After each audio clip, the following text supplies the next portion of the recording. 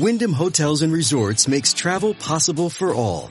Whether it's the long haulers looking for a great cup of coffee, a roomier rest for the on-a-whim road trippers, or a place to make summer memories with the whole family.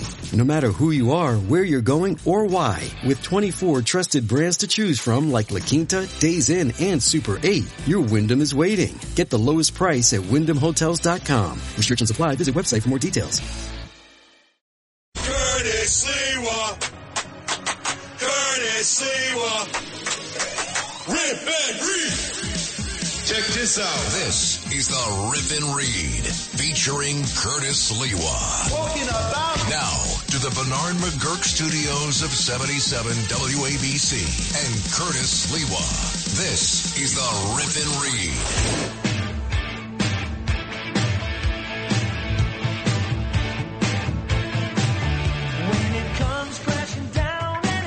No. Wrong. Justin Ellick, get your ass in here. This is not the song for segment one. Let's get it right. The Untouchables. A Desilu production. Tonight's episode, the Frank Nitti story. Starring Robert Stack as Elliot Ness. Co-starring Richard Anderson, Myron McCormick, and Dick Foran, with special guest star Bruce Gordon, and narrated by Walter Winchell. The Frank Nitti story. Wasn't that a great TV show? It was not about the FBI. It was about Treasury agents who eventually were able to put Al Capone away, not because of the crimes committed. He invented the drive-by shooting in Chicago as he went to war against O'Banion. Remember, he had the Irish leader of organized crime there shot and killed. And he went to war against the Poles, the other Italians, and took control of organized crime in Chi-Town. Even though on Taffy Place in Brooklyn, he was born. He was a mobster of no consequence. He got his face sliced in a fight on the boardwalk at Coney Island. That's why he got the nickname Scarface. And then they shipped him out to Chicago, south side of Chicago, the Italian area, to hang out with his uncle. And that's where he made his bones. He couldn't make his bones in New York. Now, eventually, Treasury, through Frank Nitti and his agents, were able to raid the headquarters of Capone, which was in Cicero, right next to the south side of Chicago. And in Cicero, they found his accountant, Greasy Thumb Gusick, who kept 2 sets of books. And the reason they knew that it was Greasy Thumb Gusick is he would always eat a Polish sausage, a kielbasa, and it was greasy. And so basically he had his thumbprints on the set of books that the government would get and a set of books that they would keep. And it was 2 sets of books. And because of Greasy Thumb Gusick, and then eventually the trial of Al Capone on income tax evasion, he was found guilty, sent away. At first, he was sent to Atlanta, the federal penitentiary.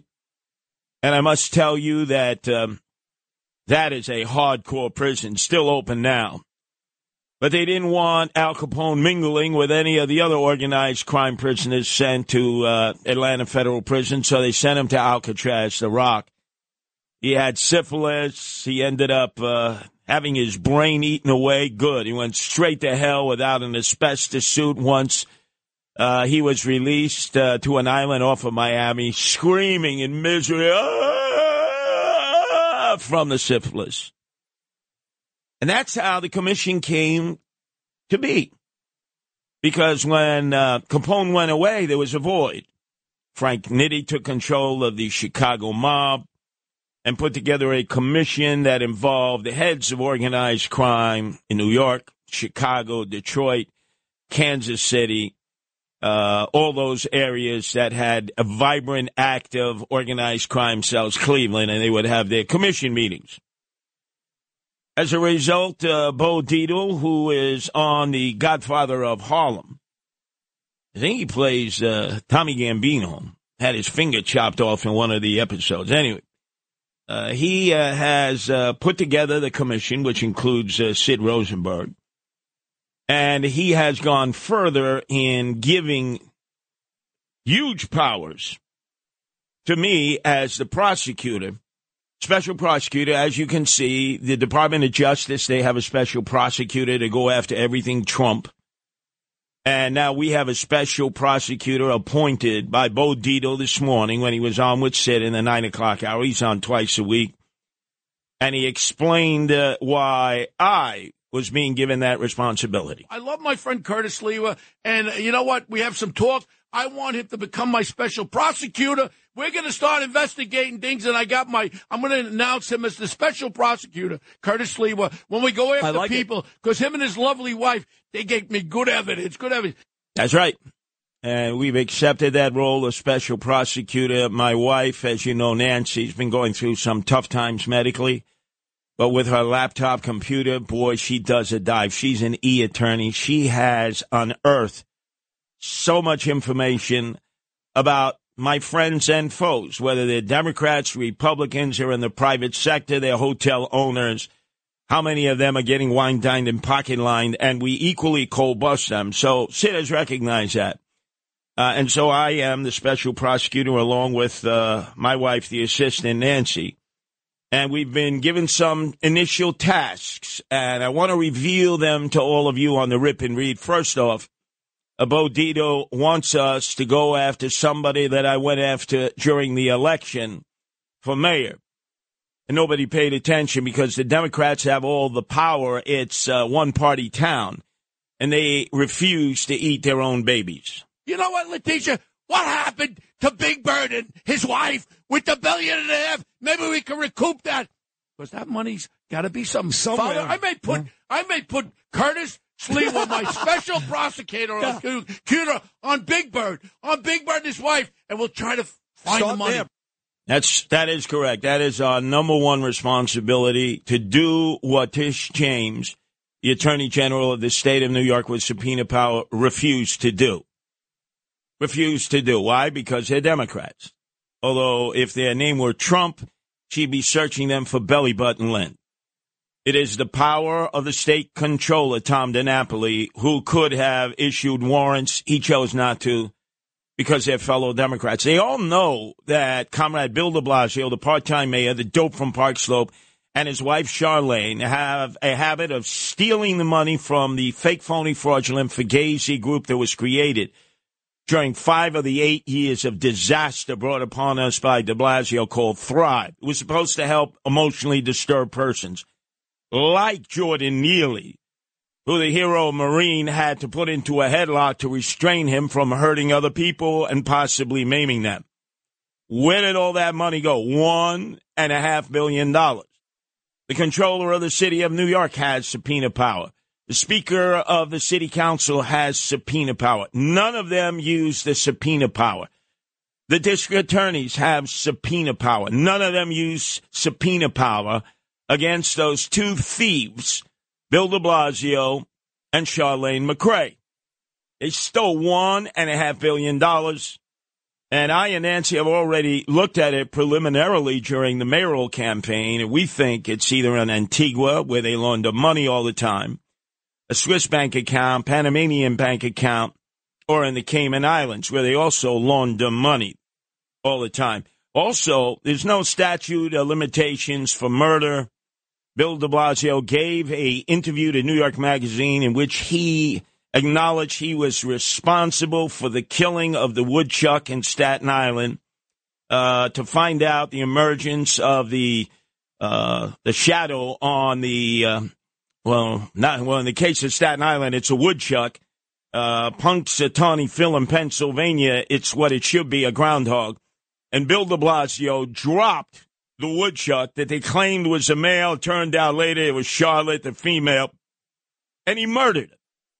And he now acknowledges that. So I'm going after McMahon, the ambulance chaser, the district attorney in Staten Island, who, by the way, the Republicans won't even challenge, with a 250% increase in overall crime all over Staten Island, North Shore, Mid-Island, South Shore. They're protecting this guy, a Democrat, no Republican running against him. And I'm going to insist now that Bill de Blasio has admitted in New York Magazine that he killed the woodchuck, he killed Charlotte, that he be prosecuted because there is no statute of limitation, and that is a violation of animal welfare. But it doesn't just stop there. Frank Morano, the Mameluke, who was in the Talkers 100, made disparaging remarks about Rayo's, claimed it was a restaurant that only had 5 tables the other day, in trying to lure Sid Rosenberg out to Staten Island, which has some very fine restaurants. He was saying, why don't you come out to Angelina's? But Bo took exception to that, because Frank Morano is always taking shots. And then he took a shot at me and said, hey, look, John Batchelor wasn't in the Talkers 100. I'm saying to myself, Frank, I was here when they led John Batchelor out of WABC. It should have been in chains and shackles. How dare you mention that guy? How dare? So we're going after Frank Morano and his defense also of Joe Borelli, who wouldn't even say Sid Rosenberg's name when he talked about hearing on a radio show the fact that there was no toxicology report issued on Jordan Neely, who died after being headlocked by the hero Marine Penny and the 2 Good Samaritans. What the hell was that? A refusal to acknowledge Sid Rosenberg. And then lastly, there's Arthur Aidala, who has poly prep day school immunity because he went there with Joe Tacopina and Sid Rosenberg, it seems a lifetime ago. I want to know what happened to $13 million from the Friars Club. Arthur Aidala, I want to know, where is the $13 million? Our owner-operator, John Katzimatidis, was prepared to put $6 million down to save the Friars Club, and Arthur Aidala did an intervention to prevent that and kept the crooks from going to jail who were responsible for the death of the Friars Club, the monastery, which probably now will house illegal aliens since Arthur Aidala is such a very dear friend of Eric Adams and probably will take the illegal aliens there. In honor of Pat Cooper, we just did a 2-hour retrospective of his life and times. Greatest comedian of all time. Met his last wife in the Friars Club. I'm launching an investigation with Nancy, and we're going to try to get John Katzimatidis to save the Friars Club so that comedians do not have to be politically correct any longer. They can speak their mind, they can entertain, and they can appear on WABC. So that's also what we're doing here. And, of course, first and foremost, we're going after all of these crooks and everybody else that's out there. It's got their beak in the trough. And then, of course, there's the case of Eddie Caban, who both I and Bo Dietl feel should and rightfully deserves to become the first Hispanic Latino police commissioner of the city of New York, of the greatest police department in the world. He's earned it. Bo knows Eddie Caban. I know Eddie Caban. We've seen him move up the ranks, and he had to earn his stripes the hard way. He's the liberty-loving Latino who was always at the side of Keyshawn Sewell, who really didn't know much about the department. He was her divining rod. He was a complete gentleman. He tried to help her as much as he could. But let's face it, she had made a deal with the devil. It was like damn Yankees. She agreed to be a police commissioner of the greatest police department in the world, but would execute no powers of being a police commissioner. That was given to Phil Banks, the deputy mayor of public safety, who was an unindicted co-conspirator in federal prosecution of cops who were selling pistol permits, and in order to avoid getting sent to jail himself, he became a confidential informant. Now, how the hell could he be deputy mayor of public safety with no office in City Hall, with no office at One Police Plaza, with a private office in the Verizon building where he does not have to acknowledge who comes visiting him and who's carrying the loot? That's number one. Number two, there's Jeff Madry, who was the number one uniformed cop in the NYPD. He was a good street cop, but boy, is he tainted. He cannot control his libido, his three-piece set. There's a multi-million-dollar lawsuit against the city because of his actions with his former police driver, Tabitha Foster. I've repeated it before. They were on a hill of a park in Ozone Park. She confronted him because he was cheating on her with other female police department personnel while the guy was married. She pulled her revolver on him. Naturally, people in the community called the police. They were in plain clothes, and the police came running from all different directions. And Jeffrey Maddrey, who was head of the 75th Precinct, flashed his badge, said, "You know who I am. I got it." Hush, hush, mush, mush. It was revealed 3 months later. All he lost for that was 40 days of vacation. And now, because there is a new cry in City Hall with the resignation of Keyshawn Sewell, everybody knew that was going to happen. A BPIC, black people in charge. In fact, let's go to the audio tape, and you can hear Bo Dietl speak about Eddie Caban as I have spoken about him. And Eddie Caban, I hope he's the permanent police. Oh, you like him? You met him at my Christmas party, Eddie Caban. Over there when we were at, that was Eddie. That was Eddie. I Yeah, great him. Guy. I like Eddie. And I like Mr. him. Mayor, please keep Eddie. We need a guy like Eddie in there. Please. He's a New York cop from the beginning. Yeah, he's a good guy. That is my choice for the police commissioner. It's my choice. It's Bo Dietl's choice. It's the choice of the men and women in the department who have to believe in their police commissioner, who have to know that their police commissioner has their back. And it's time for a Hispanic Latino police commissioner. It's time. And I can think of nobody better who's come up through the ranks than Eddie Caban. Had I been lucky enough to become mayor myself and defeat Eric Adams, Eddie Caban would have been my choice. To his credit, Eddie Caban was loyal to Eric Adams. He had been his driver when he was Brooklyn Borough president, a confidant, always loyal to the T.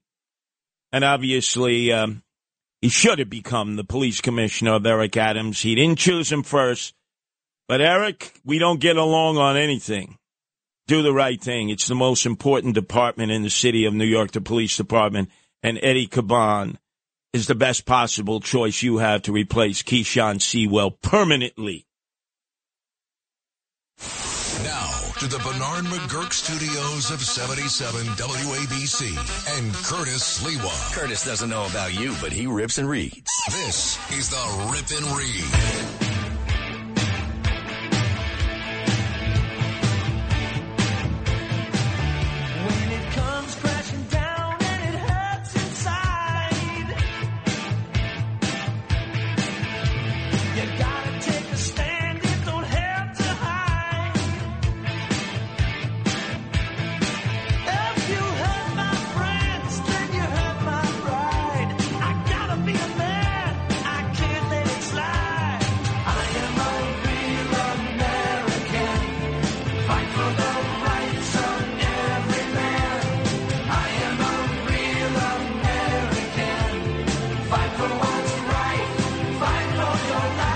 This used to be the theme song for Hulk Hogan entering the ring of the old WWF. This will now become, in perpetuity, the theme song for hero Marine Daniel Penny. Served this country 4 years honorably in every single way, overseas, took on every chore, left the United States Marine Corps as a sergeant.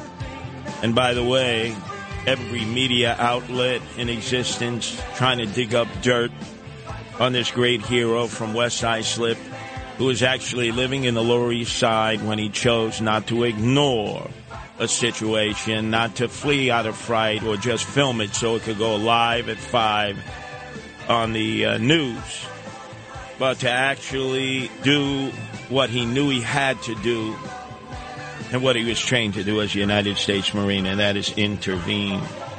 And even though Alvin Bragg got the decision of the grand jury that he wanted, second-degree manslaughter, Daniel made himself available to media outlets to explain so we all could hear him, not just a select few. And he talked about this bogus claim that there was a 15-minute interval between the time he took down Jordan Neely on an F train at 2:30 in the afternoon as he left 2nd Avenue Station heading north to Broadway Lafayette, and that, in fact, that was misinformation. Some people say that I was holding on to Mr. Neely for 15 minutes. This is not true. I mean, between stops is only a couple minutes. So the whole interaction lasted less than 5 minutes. Some people say I was trying to choke him to death, which is also not true. I was trying to restrain him. You can see in the video there's a clear rise and fall of his chest, indicating that he's breathing. I'm trying to restrain him from him being able to carry out the threats. And then some people say that this was about race, which is absolutely ridiculous. I didn't see a black man threatening passengers. I saw a man threatening passengers, a lot of whom were people of color. The man who helped restrain Mr. Neely was a person of color. And then a few days after the incident, I read in the papers that a woman of color came out and called me a hero. I don't believe that I'm a hero, but she was one of those people that I was trying to protect. Humble. And he said what any rock-ribbed all-American guy, or gal should say, that he couldn't just sit still and watch this guy, Jordan Neely, have a psychotic episode as he was threatening people's lives. Mr. Neely came on. He was threatening. I'm 6'2", and he was taller than me. So it was, and there's a common misconception that Marines don't get scared. We're actually taught one of our core values is courage, and courage is not the absence of fear, but how you handle fear. And, you know, I was scared for myself, but I looked around, I saw women and children. He was yelling in their faces, saying these threats. I couldn't just sit still. And he said he had to protect himself, but also the other passengers. We were all scared. Mr. Neely was yelling in these passengers' faces, and they looked terrified. The reason why there was no video at the start of the altercation was because people were too afraid getting away from him. And the videos didn't start until they saw that situation was under control. I knew I had to act, and I acted in a way that would protect the other passengers, protect myself, and protect Mr. Neely. I used this hold to restrain him, and I did this by leaving my hand on top of his head to control his body. You can see in the video there's a clear rise and fall of his chest, indicating that he was still breathing. And I'm calibrating my grip based on the force that he's exerting. And I was trying to keep him on the ground until the police came. I was praying that the police would come and take this situation over. I didn't want to be put in that situation, but I couldn't just sit still and let him carry out these threats. There was an autopsy done of the Jordan Neely, who passed away. But where's the toxicology report? We know that his aunt was saying that he was smoking K2, all the time. All the time. That same aunt now smells the Moolah Shmoolah, the Scatol, the Shimolis, the Fasuls, and has hired, obviously they're doing it for what they feel they can make in the future. She is suing Daniel Penny, claiming he is the one responsible for the demise of her nephew. By the way, someone that they acknowledged they could not handle, who on those occasions when he would visit, he'd be all just wired up on K2 and having schizophrenic episodes. And his uncle, who was the spokesperson initially, turns out the uncle has been arrested 3 times since at the Port Authority because he's a pickpocket, he's a jostler. He had on him 12 different credit cards, debit cards with different names on it. Pocketbook snatcher, you name it, he's a criminal. And they've cut him loose. I mean, people were seeing him when he acted as a spokesperson initially and saying, hey, that's the guy who's always hanging out at the Port Authority, always pickpocketing people, always jostling them, always cutting the straps of purses as he's going up the escalator and then running the other way. Arrested 3 times since his nephew, Jordan Neely, died. And he's been cut loose on every one of the charges. Again, courtesy of Alvin Bragg, Manhattan DA, friend of the criminal, not friend of the Good Samaritans. And the reason that Alvin Bragg decided to have this hero Marine Daniel Penny arrested and brought to the 5th Precinct first in Chinatown and then brought before a judge for a quick arraignment at 100 Center Street. I think he's got to return July 17th. And then Alvin Bragg impaneled the grand jury that just came back with its bill of goods was because of the influence of Al Slim Shady Sharpton, his mentor. Al Slim Shady Sharpton had mentored both Eric Adams and Alvin Bragg together. In fact, he had oftentimes gatherings on Saturday at his storefront church on 145th and have had both in his company, and they have talked about how Al Slim Shady Sharpton had mentored them. Well, here's Al Slim Shady Sharpton, who called for not only Daniel Penny to be arrested and charged for murder, but also the 2 Good Samaritans. You cannot let this go unaccounted for without really opening the door to legitimizing and giving a basis of vigilantism. This young man, unarmed, did nothing to anyone, didn't assault anyone, was disruptive, which happens every day in subways, and you're going to put him in a chokehold and hold him there for minutes at a time while 2 other people hold him down and kill him. This person should face a grand jury and the 2 people with him.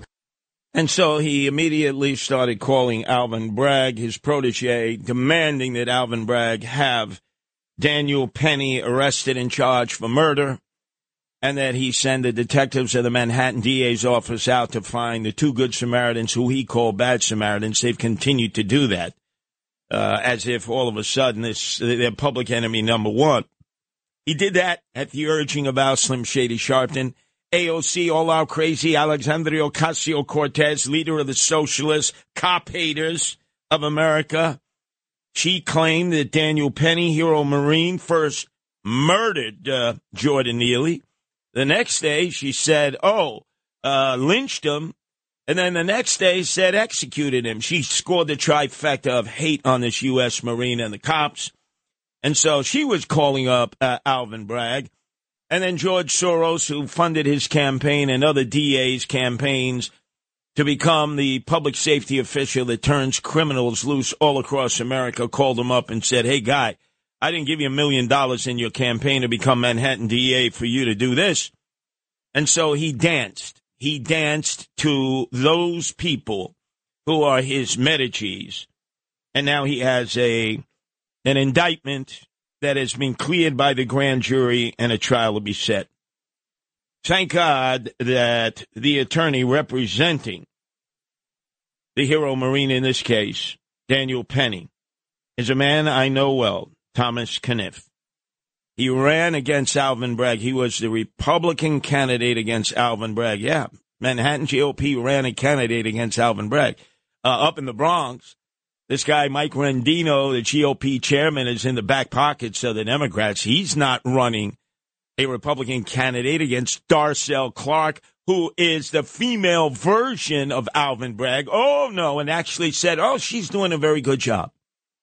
And out in Staten Island, the most Republican of all boroughs, they have an ambulance chaser out there, Mike McMahon, who's the DA Democrat, and they're not running Republican against him. Crime is up 250%. And talk about influence. You remember when our hero, Rudy Giuliani, greatest mayor who's ever served the citizens of New York City, was in the waning days of his son's campaign for the Republican nomination to run against Kathy Crime Wave Hochul. He lost against Congressman Lee Zeldin, but a day before, at a Stop and Shop out in Staten Island, South Shore, this employee, remember, came up behind him, hit him hard, cursed him, ended up getting arrested by the precinct. And Eric Adams, on 2 occasions, called up DA Mike McMahon and said, I want Rudy arrested for filing a false police report. And Mike McMahon was going to do it until all of a sudden I confronted him at the July 4th annual Travis 4th of July parade, which I go to every year with the Guardian Angels. It's upcoming. And I said, Mike, if you actually issue a warrant for the arrest of our hero mayor, Rudy Giuliani, claiming he filed a false police report, as Eric Adams told you to do.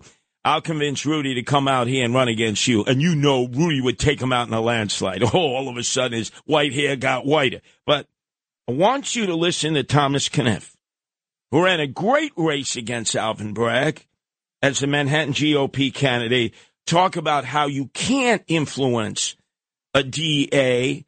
And he used the situation that he's involved with as of today when he called in to Sid Rosenberg this morning. Anyway, my next guest, the complete opposite. I respect this guy as much, if not more than anybody. This guy served our country proudly. I endorsed him in his race against Manhattan DA Alvin Bragg.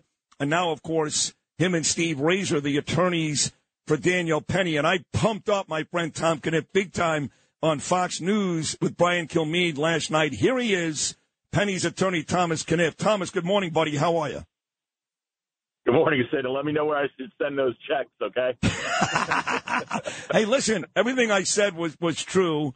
And, Curtis, too, we all endorsed you in that race against Bragg. And I said this on Fox News. I said, Kniff is a better man. Forget about better attorney and hero. He's just a better man than Alvin Bragg. And now you're kind of going up against him. So we kind of knew this was happening. But now that it's official, anything different in the Kniff Razor office this morning, now that Daniel Penny has officially been indicted? I wouldn't say so, Sid. I mean, if you've been doing this for as long as we have, actually, if you've been doing criminal work for about 5 minutes, you understand that a grand jury presentation, for all intents and purposes, is a legal formality. It's become a cliche because it's so off-quoted, but it doesn't make it any less accurate. You can indict a ham sandwich, as Saul Walkler once said. Look, of course, you can't help hope, right? So in a case like this, we said, geez, if there's ever a situation where maybe a grand jury will flush the case, this could be the one. We had requested, witnesses and asked the DA to call certain witnesses. We can't control it. We can only make the ask. It's a secret proceeding. We don't know what they did or didn't do in there. But, anyone who's surprised because the grand jury returns an indictment just really is, out of touch with how things work. This indictment, Thomas, came just a couple of days after your client, Daniel Penny, did those tapes. Released those tapes, and I thought they were great. I played a lot of it on this show. You and I talked about it 2 days ago, and I'm happy he did it. But Brian Kilmeade did ask me last night, do you think that maybe Kniff and Razor now, in retrospect, think that maybe Penny should not have done those tapes? I don't think it would have mattered. I think he was getting indicted anyway, and if anything, now if he has to testify, he can certainly handle himself. What are your thoughts? Absolutely, no regrets. And, I think I made the point when we spoke a couple of days ago, at some point, you have to counter the narrative. It's one thing if this case wasn't getting the press it was getting. It's one thing if, people like Jamani Williams, Al Sharpton, Kathy Hochul weren't, going on major media outlets and labeling, my client a vigilante, a murderer, a white supremacist, using the bully pulpit of public office to say, if not those things like that. So letting the public get a 360 view of him instead of this, just one-dimensional, vitriolic view that at least part of was being partly put out there. I don't think that was a bad decision at all. And the reality is that, again, we're dealing with a reasonable cause standard in the grand jury. Grand juries are arcane to most people, but it is really the DA's sandbox. In fact, the grand jury room isn't even in the courthouse. It's in the DA's building. Right. You just really, I don't think it's any time to second guess anything we did. We feel very good about, every way that, every move we made so far in this case. You mentioned Hochul, Jamani Williams, a host of others. Some of these questions will be similar to our discussion 2 days ago, but they're important. I brought up the mayor, Eric Adams, and he came out yesterday and actually congratulated. This is not the cut I wanted. Whew. This is a very important album. extraordinarily important. I put a lot of time and a lot of energy into this show. Either people wake up and start paying attention to this show, or they can have somebody else do the show. It's that simple. I put more time and energy into 1 hour than anybody else does in multiple hours. 3 strikes and you're out today. 3 strikes and you're out today. This is the Rip and Read featuring Curtis Sliwa. Now to the Bernard McGurk studios of 77 WABC and Curtis Sliwa. I like to be in America. Okay, by me in America. Everything free in America. For a small fee in America. Kickback hell continues to take place as this racket involving illegal aliens is approaching $5 billion.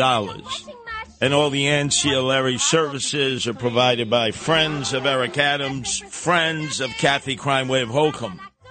So yesterday, Eric Adams trotted out the corrupt former Bronx Borough president, Adolfo Carrion, who had work done on his home in City Island for nothing. And then he did a big favor for a developer as he had the power as Bronx Borough president. He should have been sent to jail. But here he is. He's talking about how the city will basically pay for all expenses if you will just take the illegal aliens that Eric Adams has welcomed here. The city is providing transportation to these locations where New York City is paying for a number of services at no expense to the local counties or cities. So now we see George Latimer up in Westchester afraid to be called a racist as his colleague in Rockland County was Ed Day, the Republican who would not fold to the bullying and intimidation of Eric Adams. And Latimer has said, yeah, we're a sanctuary county. And we have on Tuckahoe Road in Yonkers, a no-tell motel turned into housing for illegal aliens because of the crooked mayor there, Mike Sano, the Democrat. And now we see they're going to White Plains. And, of course, the mayor up in Albany is saying, give us all you're tired, you're poor.